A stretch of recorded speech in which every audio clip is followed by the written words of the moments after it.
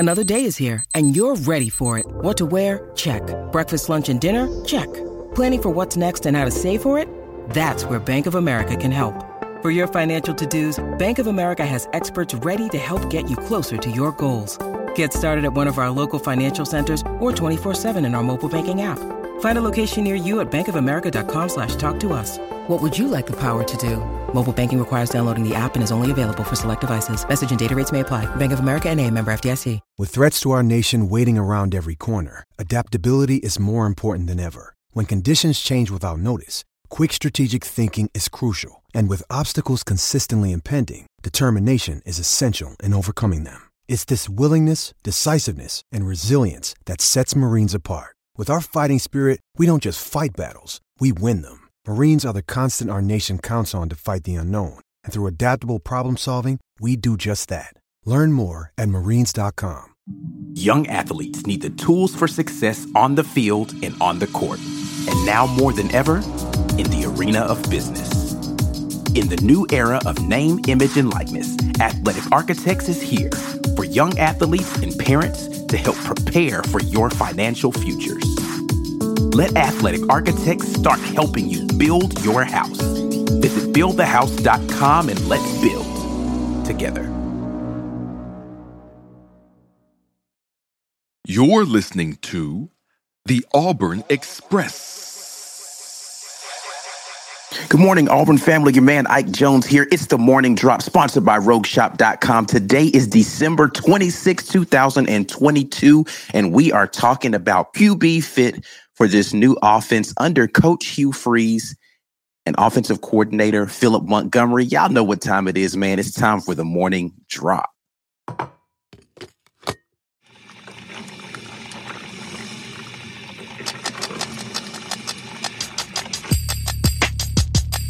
You are now listening to the War Report.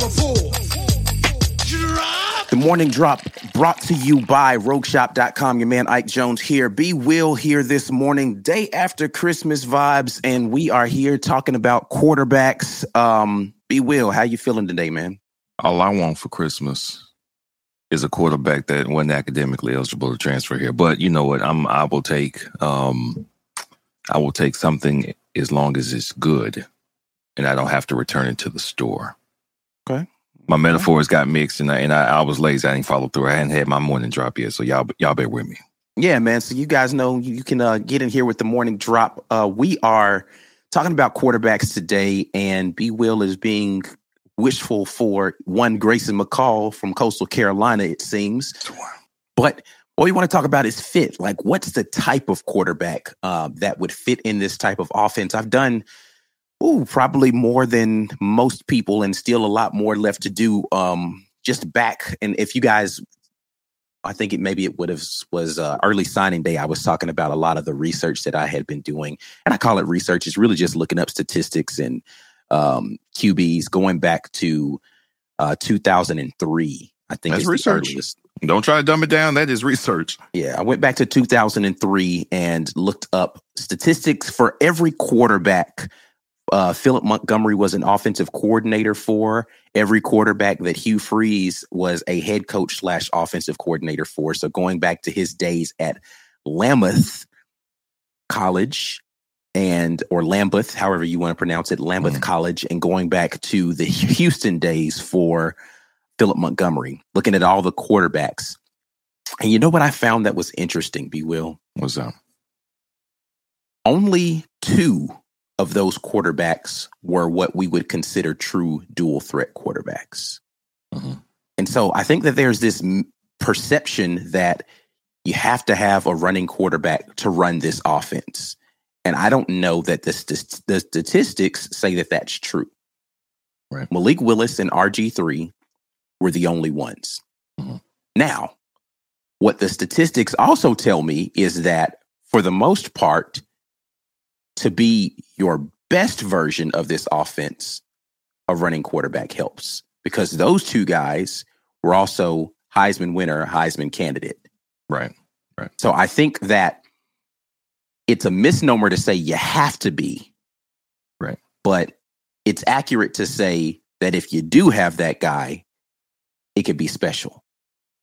So you bring up what you're suggesting is something I've been thinking about as well, which is there any offense where if you take what you want in a quarterback, which is you assume things like for any offensive coordinator or offensive head coach, a guy who can make the correct reads, be accurate while on the move, have pocket presence, awareness to sense pressure, have the correct footwork to either step up, step back, side to side, and step around instead of panicking and jetting. If a quarterback has those things and arm strength to boot, because you don't really need arm strength if you can do all of that. If a quarterback has all of those things, I think he's probably ideal for 85% of offensive coordinators in the country. If he can be a dynamic runner and an athlete on top of that, then I think that makes any offense better. But I think what we find in college a lot is that all of those things together are hard to find. But a dynamic athlete and runner can kind of make up for a lack of the first things we mentioned. Yeah. So with, like you mentioned, RG3 actually had the goods as a quarterback, period. Right. And he was a dynamic athlete, which is why he was a Heisman winner. Malik Willis wasn't the passer that RG3 was, obviously. But Hugh Freeze was there in Liberty with him. He had a big arm. What a lot of dynamic athletes do. They have the arm strength, not the arm consistency and accuracy necessarily. They can kind of play their way into a rhythm and then look unstoppable at times. The question we have to ask ourselves is, does this offense need somebody to be a consistently good quarterback with all those things we mentioned, the arm talent, the accuracy, the pocket presence, the reading and diagnosing a defense? Do you have to do all of that well? Is that the guy that they need? Or is it something where I just need you to make one or two quick decisions and then we're good? Because there are definitely OCs who do that. I thought that was probably a win for Kenny Dillingham and Bo Nix was, listen, you were just somewhere where they were trying to get you to think and read and react in all these ways. We're not going to do that. 1, 2, go. 1, 2, go. You don't have to think about that. It worked out there in the Pac-12 because the defenses weren't that great. But you can simplify as an OC. You can make it to where if your strength isn't reading, we can fix that. All right. If your strength isn't accuracy, well, I'm just going to fix stuff. So RPOs and things where the defense has to guess more. So now your guy's going to be wide open more often than you have to make tight window throws. The OC can alleviate a lot of those concerns. But what does Hugh Freeze's offense want to do? What does Philip Montgomery's offense, what does that meld? What do they want in a quarterback? That would be my first question. What do y'all want? Yeah, and that's what we're here to talk about is what is it that we, based on, again, what I've been looking at and trying to understand how these offenses work, what is it that they prioritize, right? What kind of quarterback do they want in this system, right? And when you look at things, so let's examine two things here. You talked about two quarterbacks, Malik Willis, and you talked about, I mentioned them as well, RG3. And just looking at their numbers in the years in which they were with Philip Montgomery and then Hugh Freeze, respectively. So Malik Willis was 2020 and 21 with Hugh Freeze, and RG3 had 3 years with Philip Montgomery. The Heisman year that RG3 had, and which is going to be his best year, was year 3, 72% completion guy. He completed 72% of his passes, 10.7 yards per completion average. RG3 was lighting people up that year. I don't think I realized how bad RG3 was out here embarrassing defenses in the Big 12 that year. But he really, 37 touchdowns, 6 interceptions that season. Now, Malik Willis's best season, he was only a 61% completion guy. So dynamic athlete, though. The athleticism was something that was on display there.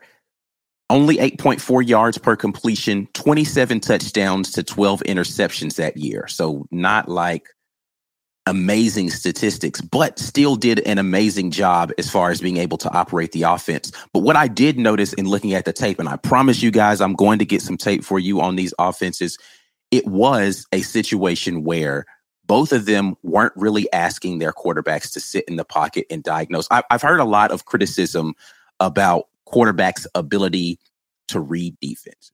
right? Can they make the reads? Can they make the reads? Can they make the reads? And one of the things that I want to bring up that you said specifically that I thought is important for a lot of quarterbacks just in general these days, offensive coordinators aren't asking them to sit back, drop back in the pocket, and make a ton of reads. Right. What they're doing is they're simplifying the reads. And that's something that you mentioned. They're simplifying what the reads can be, and they're getting the ball out in space quickly to dynamic athletes and letting the athletes do the work. Right? Like they're not asking them to make these, 5-step drops, completing 20-yard, over routes on a consistent basis. They're saying, all right, cool. Where do I have leverage before the snap begins? Maybe a little pre-snap motion to see if the defense is going to shift at all. And then I'm going to look to the side that I have a numbers advantage to, and I'm going to try to get the ball quickly somewhere, whether it's a QB screen, we're doing some sort of bubble or tunnel out to the side, or we're going to get a numbers advantage in the box, and I'm going to check to a run. What they're asking them to do is understand pre-snap what the defenses are doing, not a lot of post-snap analysis.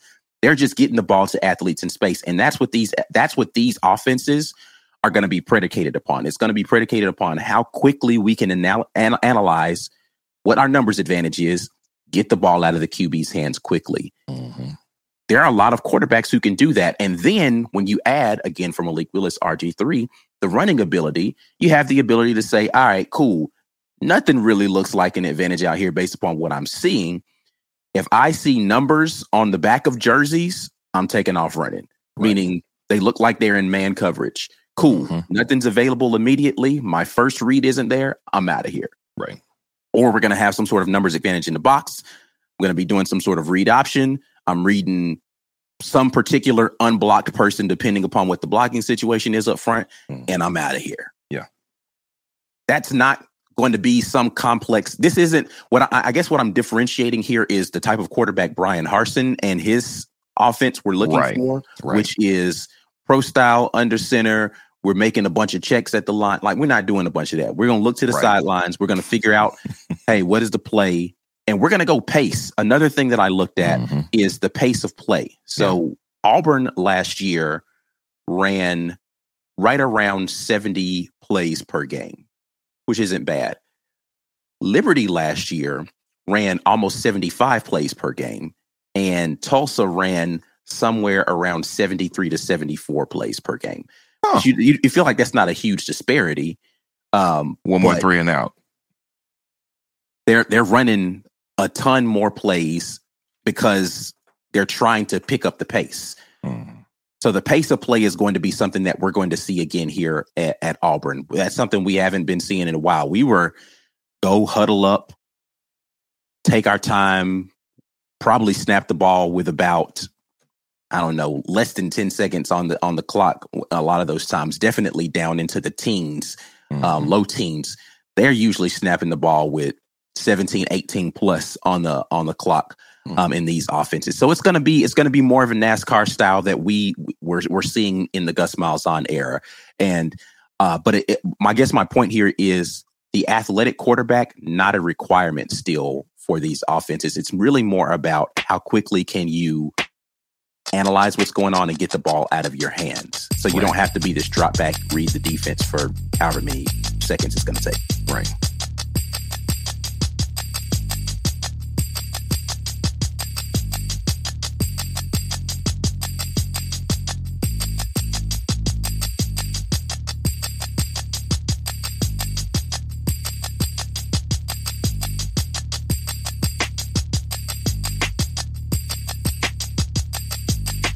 All right, we're going to head to the comment section right now and look to see what you guys are out here talking about. We appreciate you guys waking up early on the day after Christmas to do a little drop with us. Going to start here with Brian Hancher, who says, what does Freeze's track record look like when it comes to adapting his system to available talent? This is a great question here, Brian Hancher.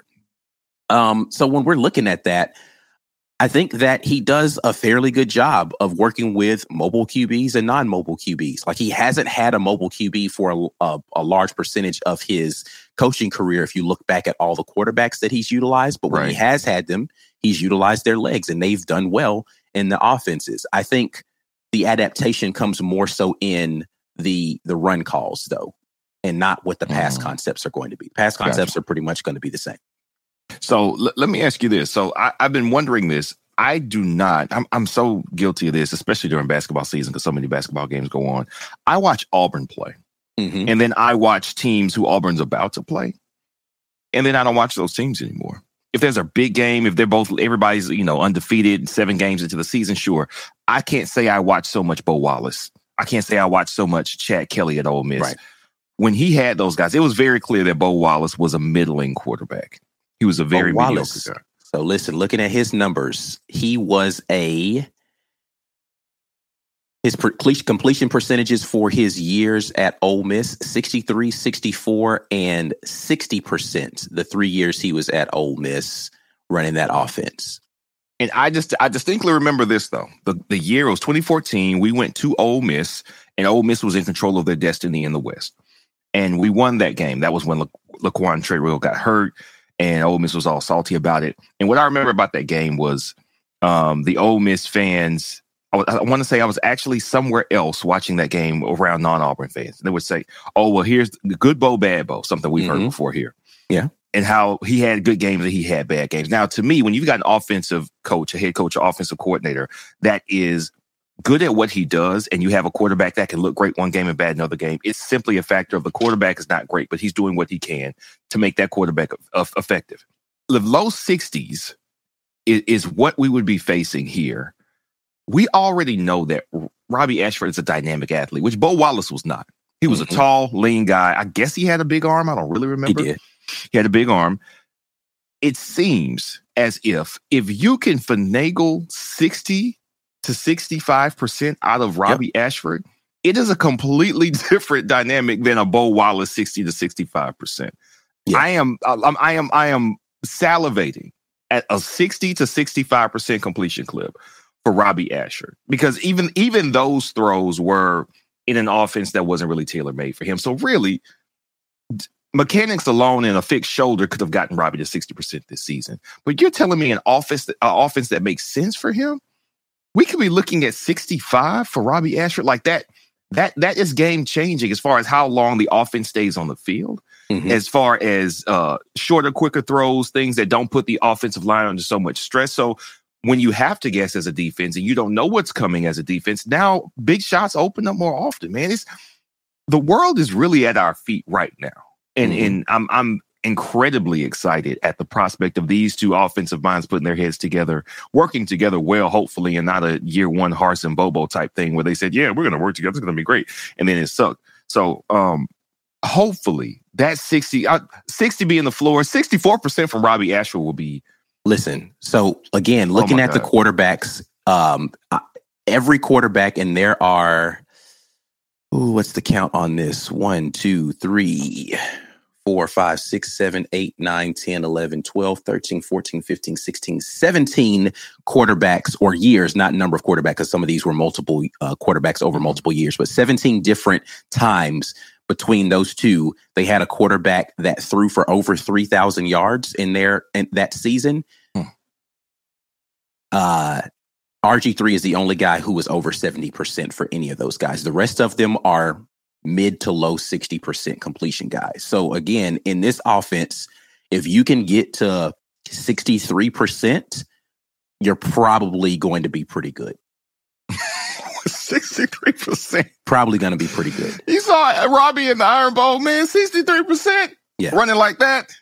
And again, most of these aren't dynamic runners. So you add the running capability of Robbie. If he can get to low to mid 60s in his completion percentage, which I believe that they can scheme a way to get to that, right? Then you're talking about a very dynamic offense that can throw for over 3,000 yards. Now, and that's not like world beating 3,000 yard, but right.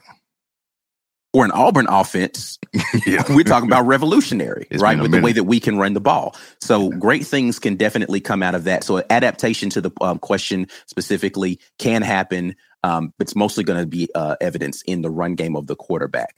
Kenneth jumps in and says the running ability of the QB takes away certain coverages. Having a dynamic dynamic athletic QB makes it easy to simplify, I guess he meant the offense and goes on to say RG3 had a track team for receivers.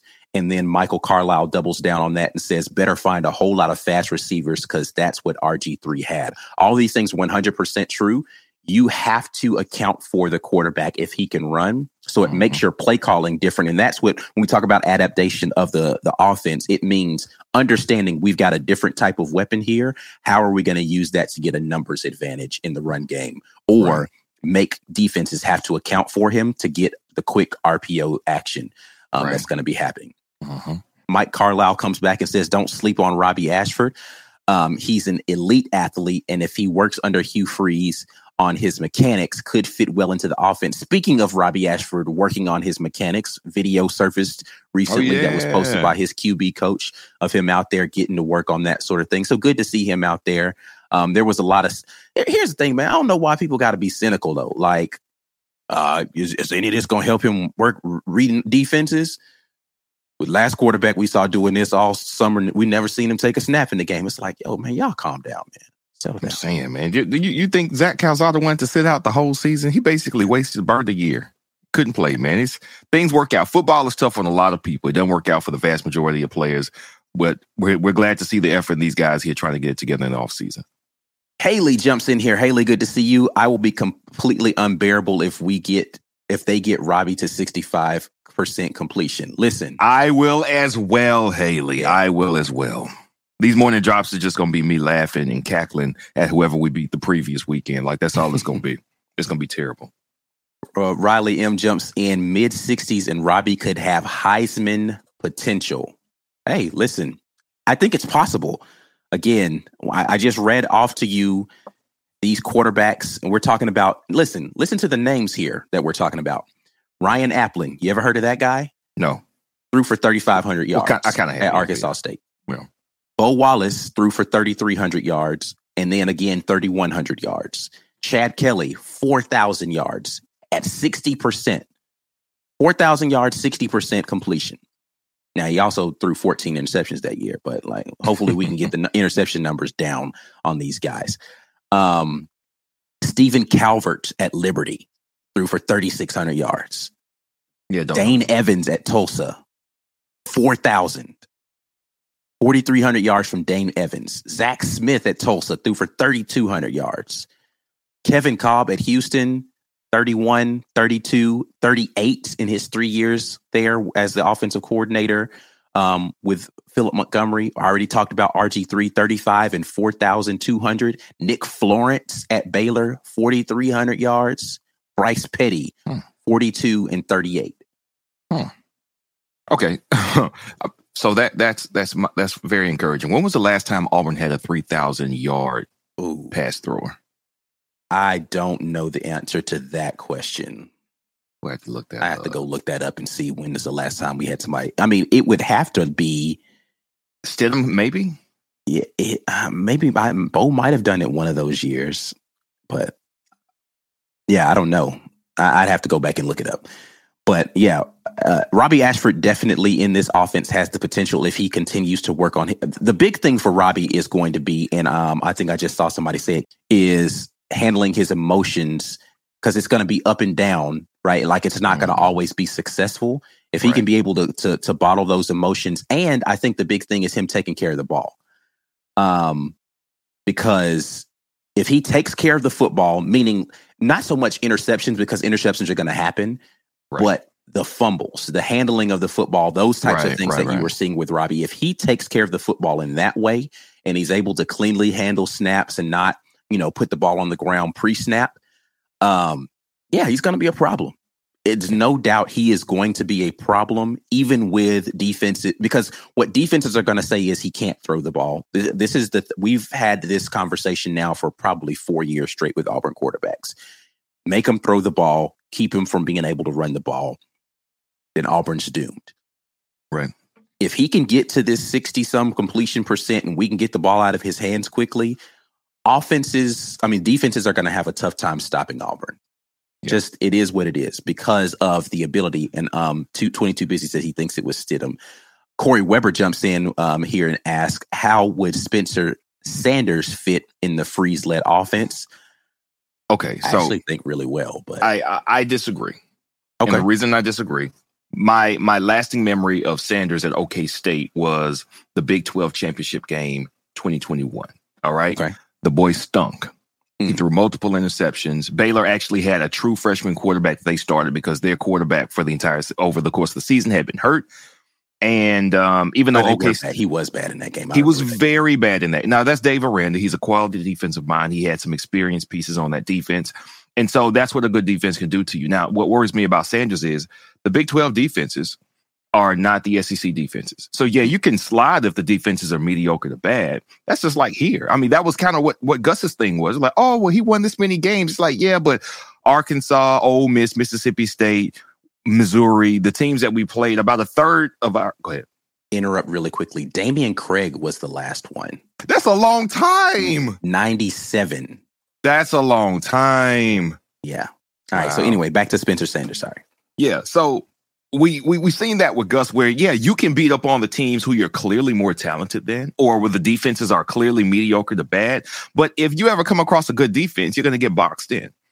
I don't want that because that, to me, there's a hard cap on the offense if the quarterback is not elite. Like that was always the difference for me. Y'all will hear me say this when we were talking about Bo. It's like, it's not that Bo is the worst quarterback we've ever seen. It's that the fan base is resting these expectations on him like he is the next coming.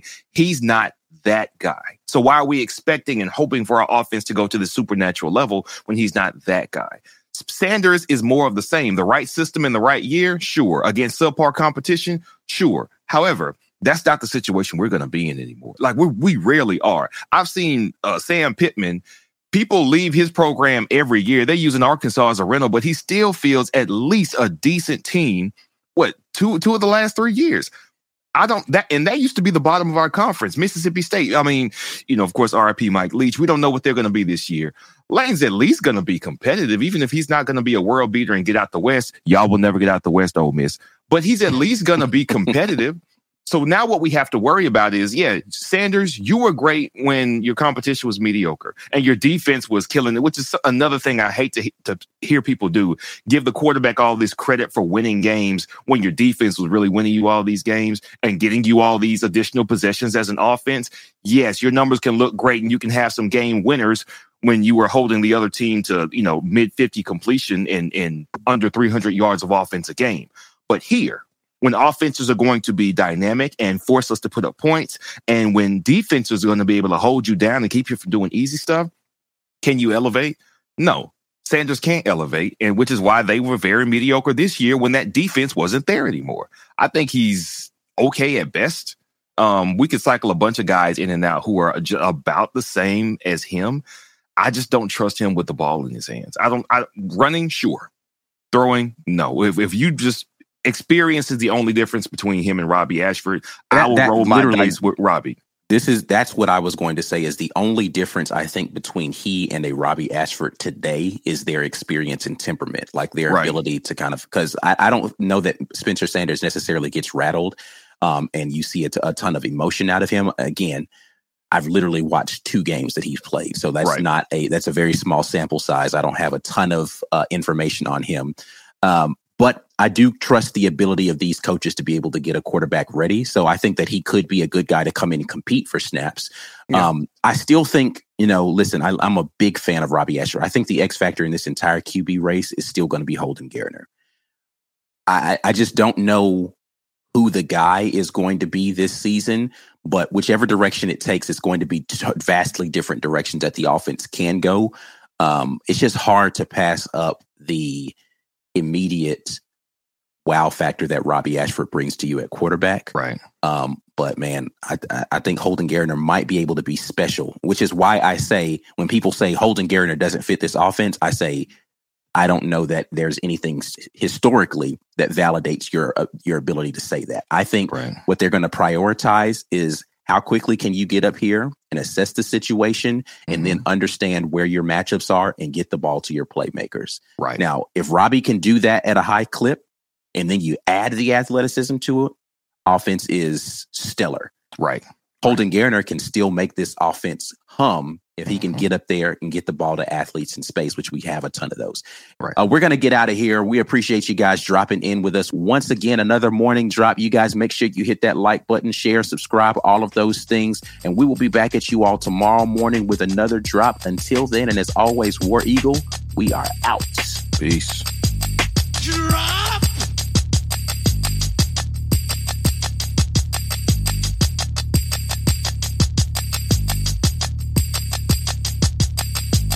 Drop.